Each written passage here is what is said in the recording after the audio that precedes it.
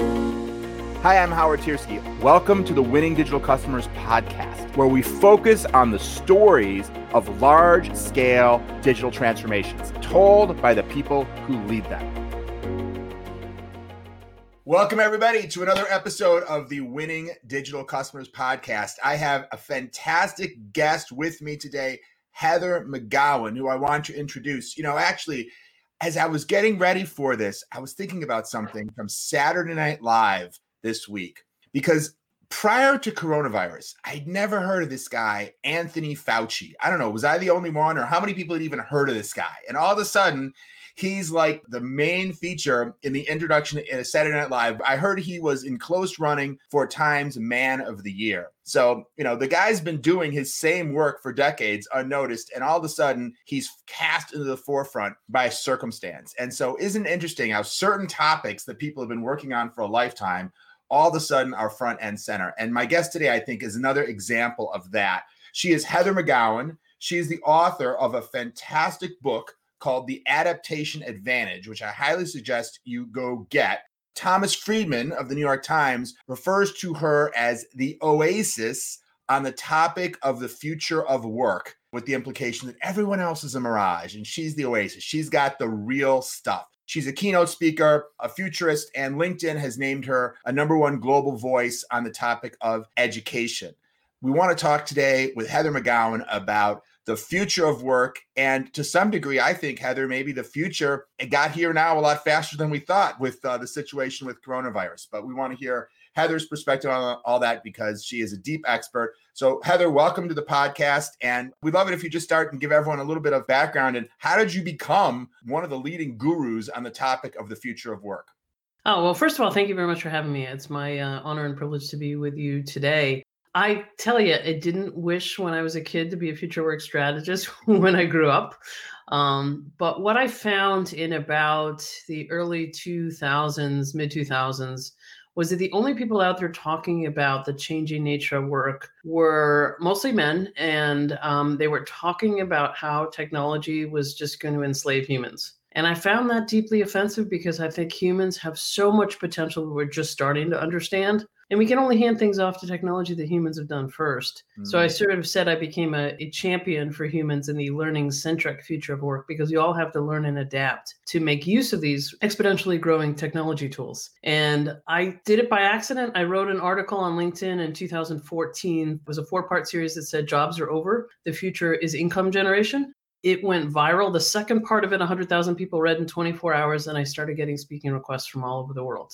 Prior to that, I had been in consulting, in corporate consulting, and in higher ed consulting, working for presidents and provosts, because in both cases, I felt like there was a disconnect in terms of preparing our workforce. And since 2014, I've pretty much been either on the road or in the last year or so virtually, speaking to audiences all over the world about the changing nature of work. And it's a happy accident and a real privilege. Wow, that's an amazing story. I actually didn't know that part about your story. And I would imagine there's a lot of people listening that would think, boy, I'd love to write one blog post that gets me thousands of speaking requests for all over the world. What do you think it was? Because an awful lot of blog posts get written every day that don't strike that kind of chord. What do you think it was about either what you said or the topic that at that moment that resonated so powerfully?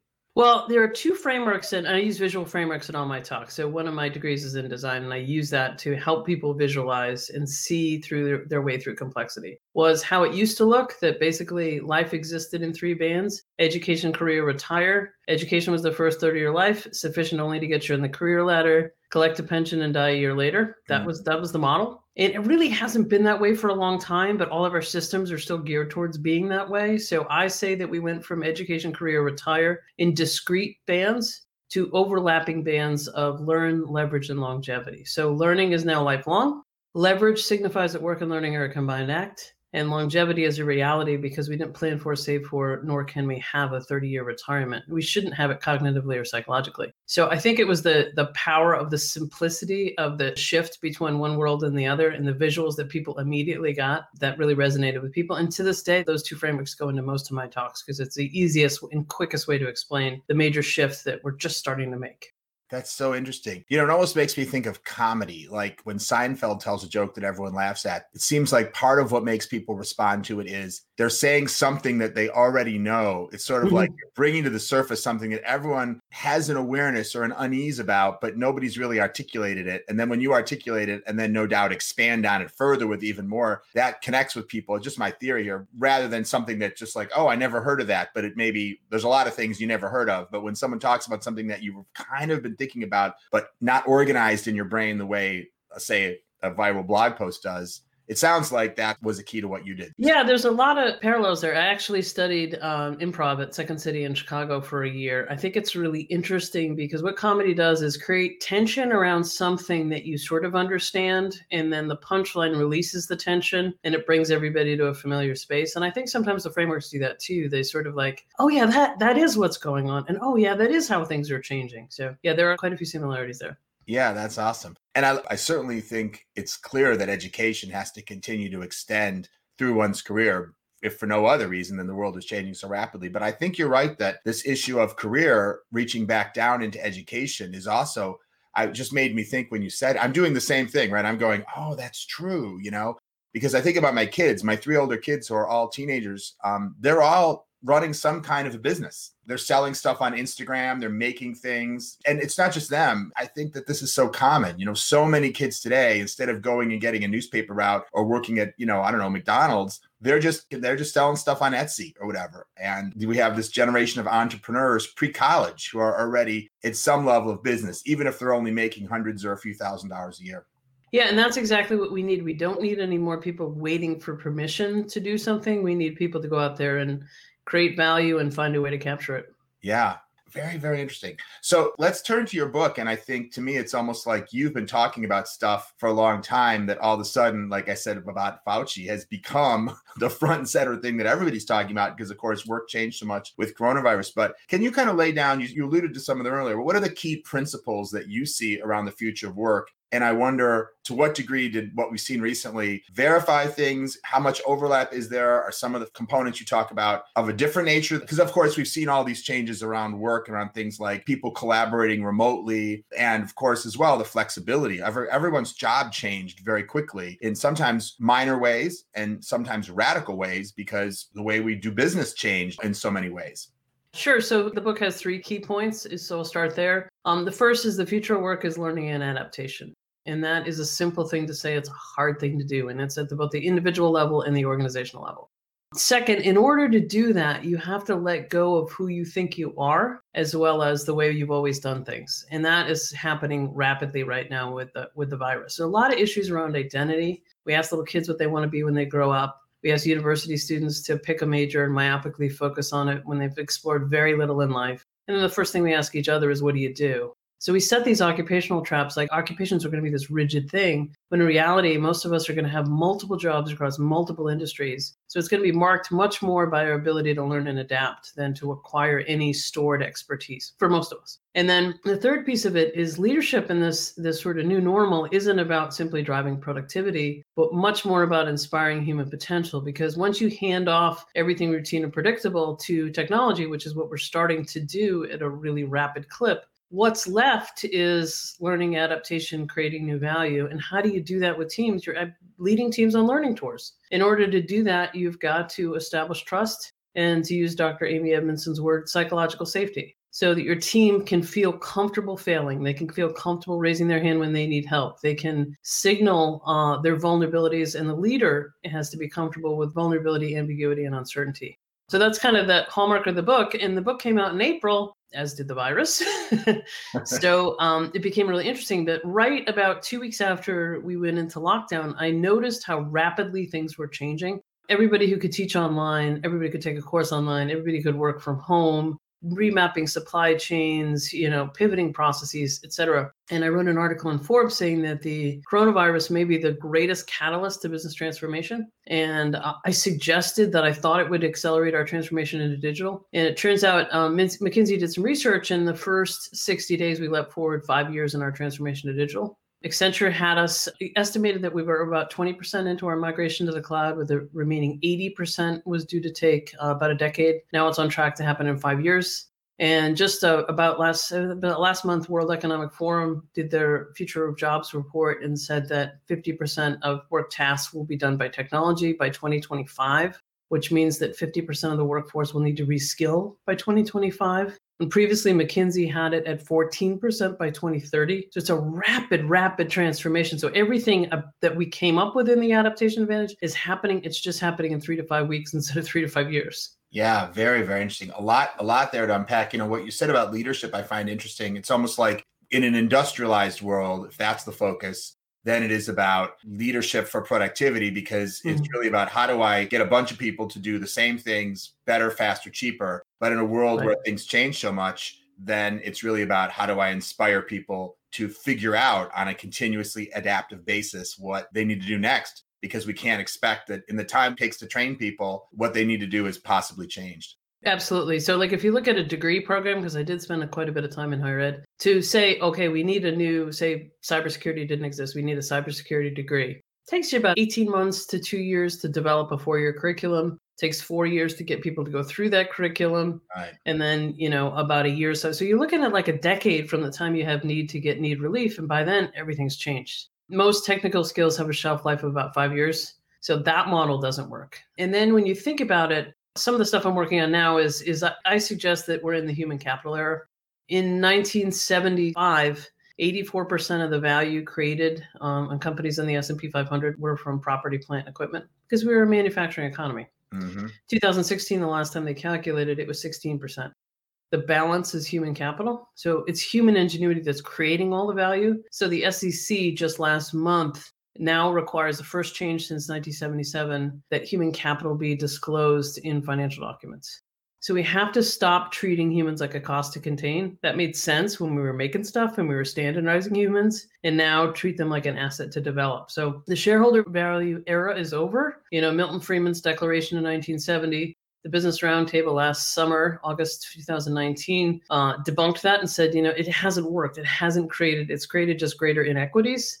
They didn't come up with a term for what we're in now, but I think it's the human capital era. It's the best long-term investment you can make as an organization. And it really it could be the kind of golden age for humans this next century coming up. When I talk to companies in frank private conversations about human capital development, I sense this dual feeling. And I wonder if it's something you observe and have an opinion about. On the one hand, of course, no one's going to disagree. We should train people. That's not a controversial idea. And yet I also have the sense that there is a fear about empowering people too much, about helping them grow too much. When we talk about human capital, it's a little bit of a misnomer because they're not really capital, leave, So all of a sudden you have this question about, well, wait a minute, if I help this person grow too much, too far, first of all, they're going to turn around and say, well, now I'm worth a lot more money, so I want a big increase. Or I will go across the street to someone else who will now pay me a lot more for all the things that you've just paid to help unleash in me and train me to do. And so I find sometimes this discomfort with how much do we invest in somebody? Any thoughts about that mindset and even the idea of human capital and what is it really if it's not capital,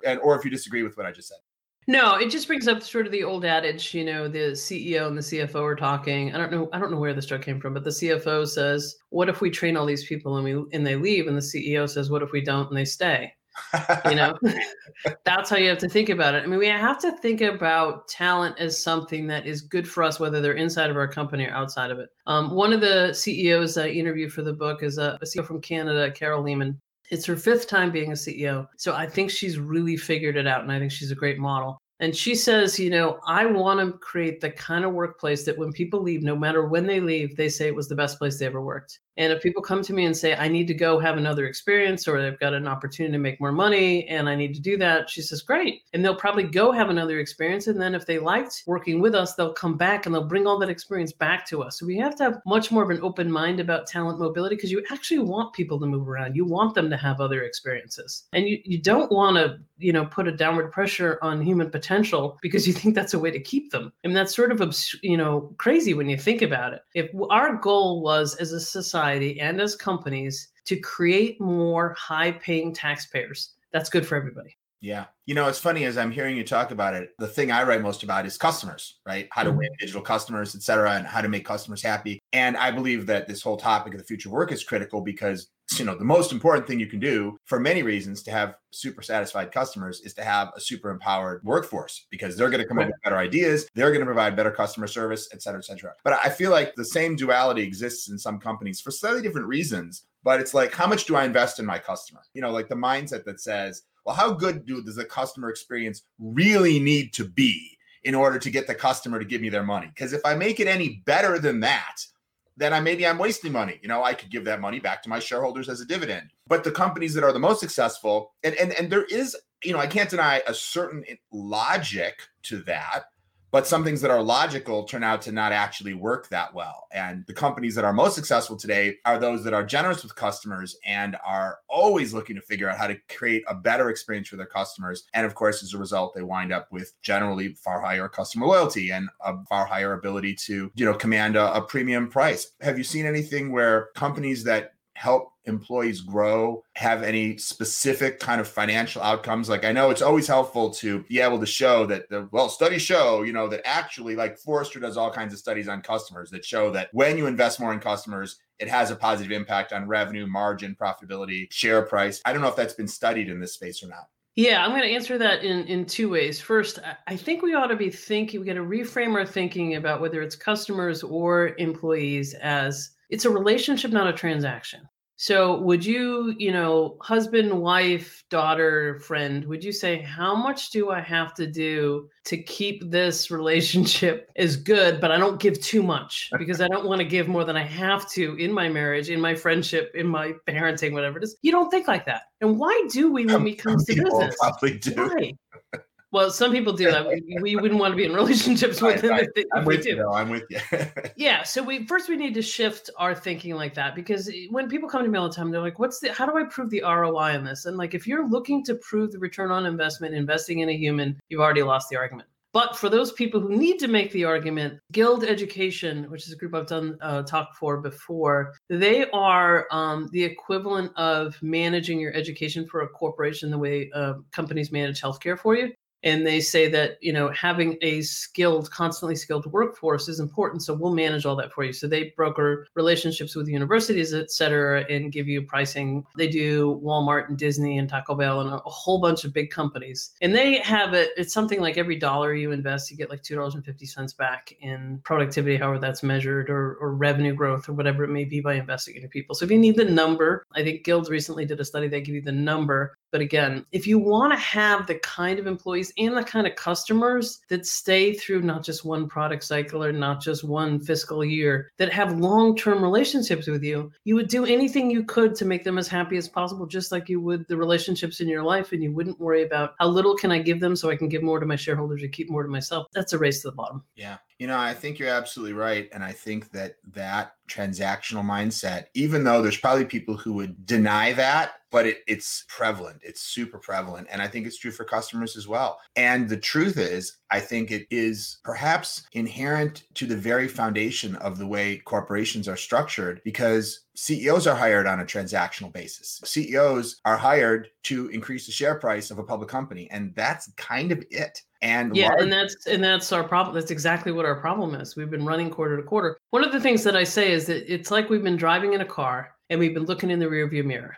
And the most, visionary companies out there might be looking over the hood. But now technology sped the car up. We're not in first gear anymore. We're in fourth. And the coronavirus put us in seventh, if there is such a gear, sixth at least.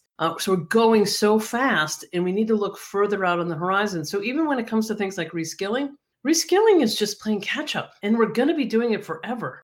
That is codifying and transferring the predetermined skills and existing knowledge you know about because you need more of an X. But that doesn't get you to the next business model. That doesn't get you to the new horizon. So that's why I say we got to invest in human capital more broadly for people to explore the things you don't know, not just to execute on the things you do know. Yeah, absolutely. And, with coronavirus, you just prompted maybe my thinking to organize a little more about something, because one of the things I actually led a roundtable last week that I did a live cast on earlier about continuity planning. Now that might seem like an unrelated topic, but I'll explain why I'm mentioning it. And really the topic was, did our continuity planning fail us? Because most companies have a process where they say, well, what will we do if there's an earthquake? What will we do if there's a hurricane? And they have all these scenarios they've planned for, and nobody planned for what do we do if there's a pandemic. So we plan for the scenarios that we think are going to happen. But the reality is that there's this much larger universe of possible scenarios that are less likely. A hurricane is much more likely to happen in the next 3 years than, say, an insect infestation or, a massive global power outage that lasts for weeks or something like that. But those are in the category like a pandemic. And the overwhelming thing that we heard coming out of this roundtable was the need to realize that there's two sides to continuity planning. And one is, of course, have your step-by-step plan about what to do if the likely things happen. And I think that's a little bit like the more industrialized skill training that you're talking about. Of course, we still need to train people on, how do you use our time and expense management system or whatever else. But that's probably the less valuable. And the more valuable is how do you train people to be ready and to be agile? And how do you put systems in place so that we can't scenario plan for the zombie apocalypse, because it's just super unlikely, but there's 100 other things that are also super unlikely. And I think it's in the Hitchhiker's Guide to the Galaxy where they say something like, and I'll probably get this wrong, something like the odds of any one improbable thing happening are very low, but the odds that something improbable will happen is very, very high. Yeah, I mean, last fall, to your point on sort of risk management is essentially what you were talking about. We ought to be looking much more at climate-related issues. And actually, the pandemic is climate-related because deforestation and population growth has led to more human-animal interactions and a rise in zoonotic illnesses because we had plenty of warning shots before coronavirus. We had H1N1, swine flu, MERS, we had Asian flu. We had a number of those outbreaks. And this one, actually Fauci said when this one first came out, he expected it to take 6 months to travel the globe, and it did it in under a month. And then this fall, Lululemon, the CEO of Lululemon, had more stores closed because of hurricanes, wildfires, and floods than the virus. Really? Mm-hmm.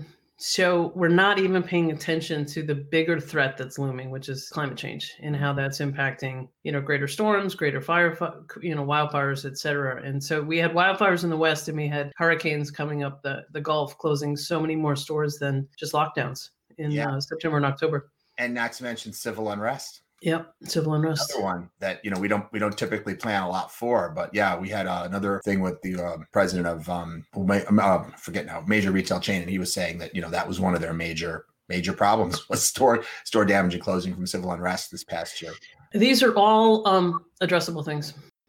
They all come back to human behavior. Yeah. So if you're speaking to somebody who's in a role, maybe not even in charge of training, because often those aren't the people who have that much authority in an organization. They're usually not the people who can drive transformational change. If you're speaking to somebody who's a CEO or a CMO or a CIO or a COO or whatever of a large organization, and they say, all right, I get it, but it also feels a little overwhelming, like a sea change. What would be a few things you could say? Okay, well, start here. Here's what you can do. Here's what you should go back and try to do.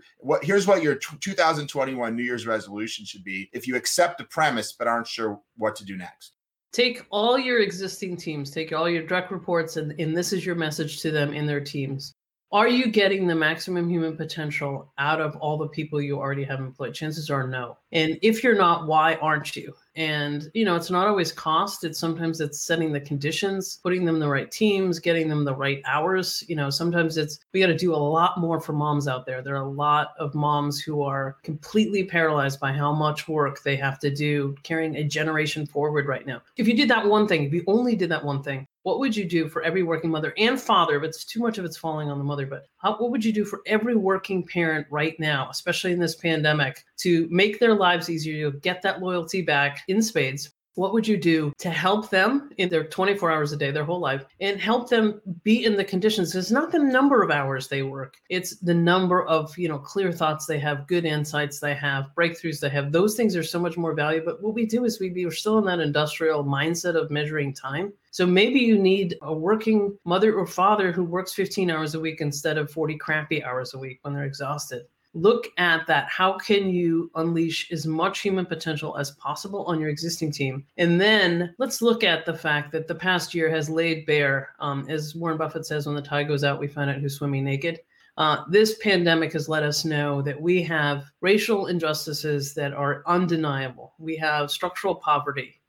We have, and this has been proven in the last couple of years, you're better off being born rich than smart in this country. And that is a complete loss of potential. It's a loss of social mobility and it hurts all of us. So do the best you can. What can you do with your existing team? And then when you look to add your team, where are you looking? Are you looking in the old places with the old hurdles that don't really make any sense? Or are you unleashing more social mobility? Like, I'm really impressed by what Citibank is doing. They had their chief economist do a study and found out that racism in this country cost us $16 trillion between 2000 and 2018, between jobs people didn't get and entrepreneurs that weren't funded, people who didn't get mortgages to buy homes and build equity. And so they are very committed to building Black wealth. Also, there's a number of other CEOs, I can't remember the name of all of them now, who said they want to find millions of jobs for Black people in this country to get into the professional ranks when we've created artificial barriers. That's lost human potential. It's not about leveling the playing field or making it fair. It's building an economy for all of us, building a stronger economy. So that would be my lessons to CEOs. Diversity is a strength, and putting humans as humans first is your greatest potential value creation. Inspiring. I can see why so many people bring you out to be keynote speaker. So Heather, if someone wants to find out more about you, I'm assuming they can easily find your book wherever books are sold near you. Yep. But anything else they should know about how to get in touch with you, how to learn more about what you do? You can Google me, lots of stuff pops up, but heathermcgowan.com, I try to capture as much stuff there as I can. And, reach out to me on LinkedIn. I've got 20 some odd thousand followers. I post what I'm reading. I share it with other people because I just want to help grow all of us.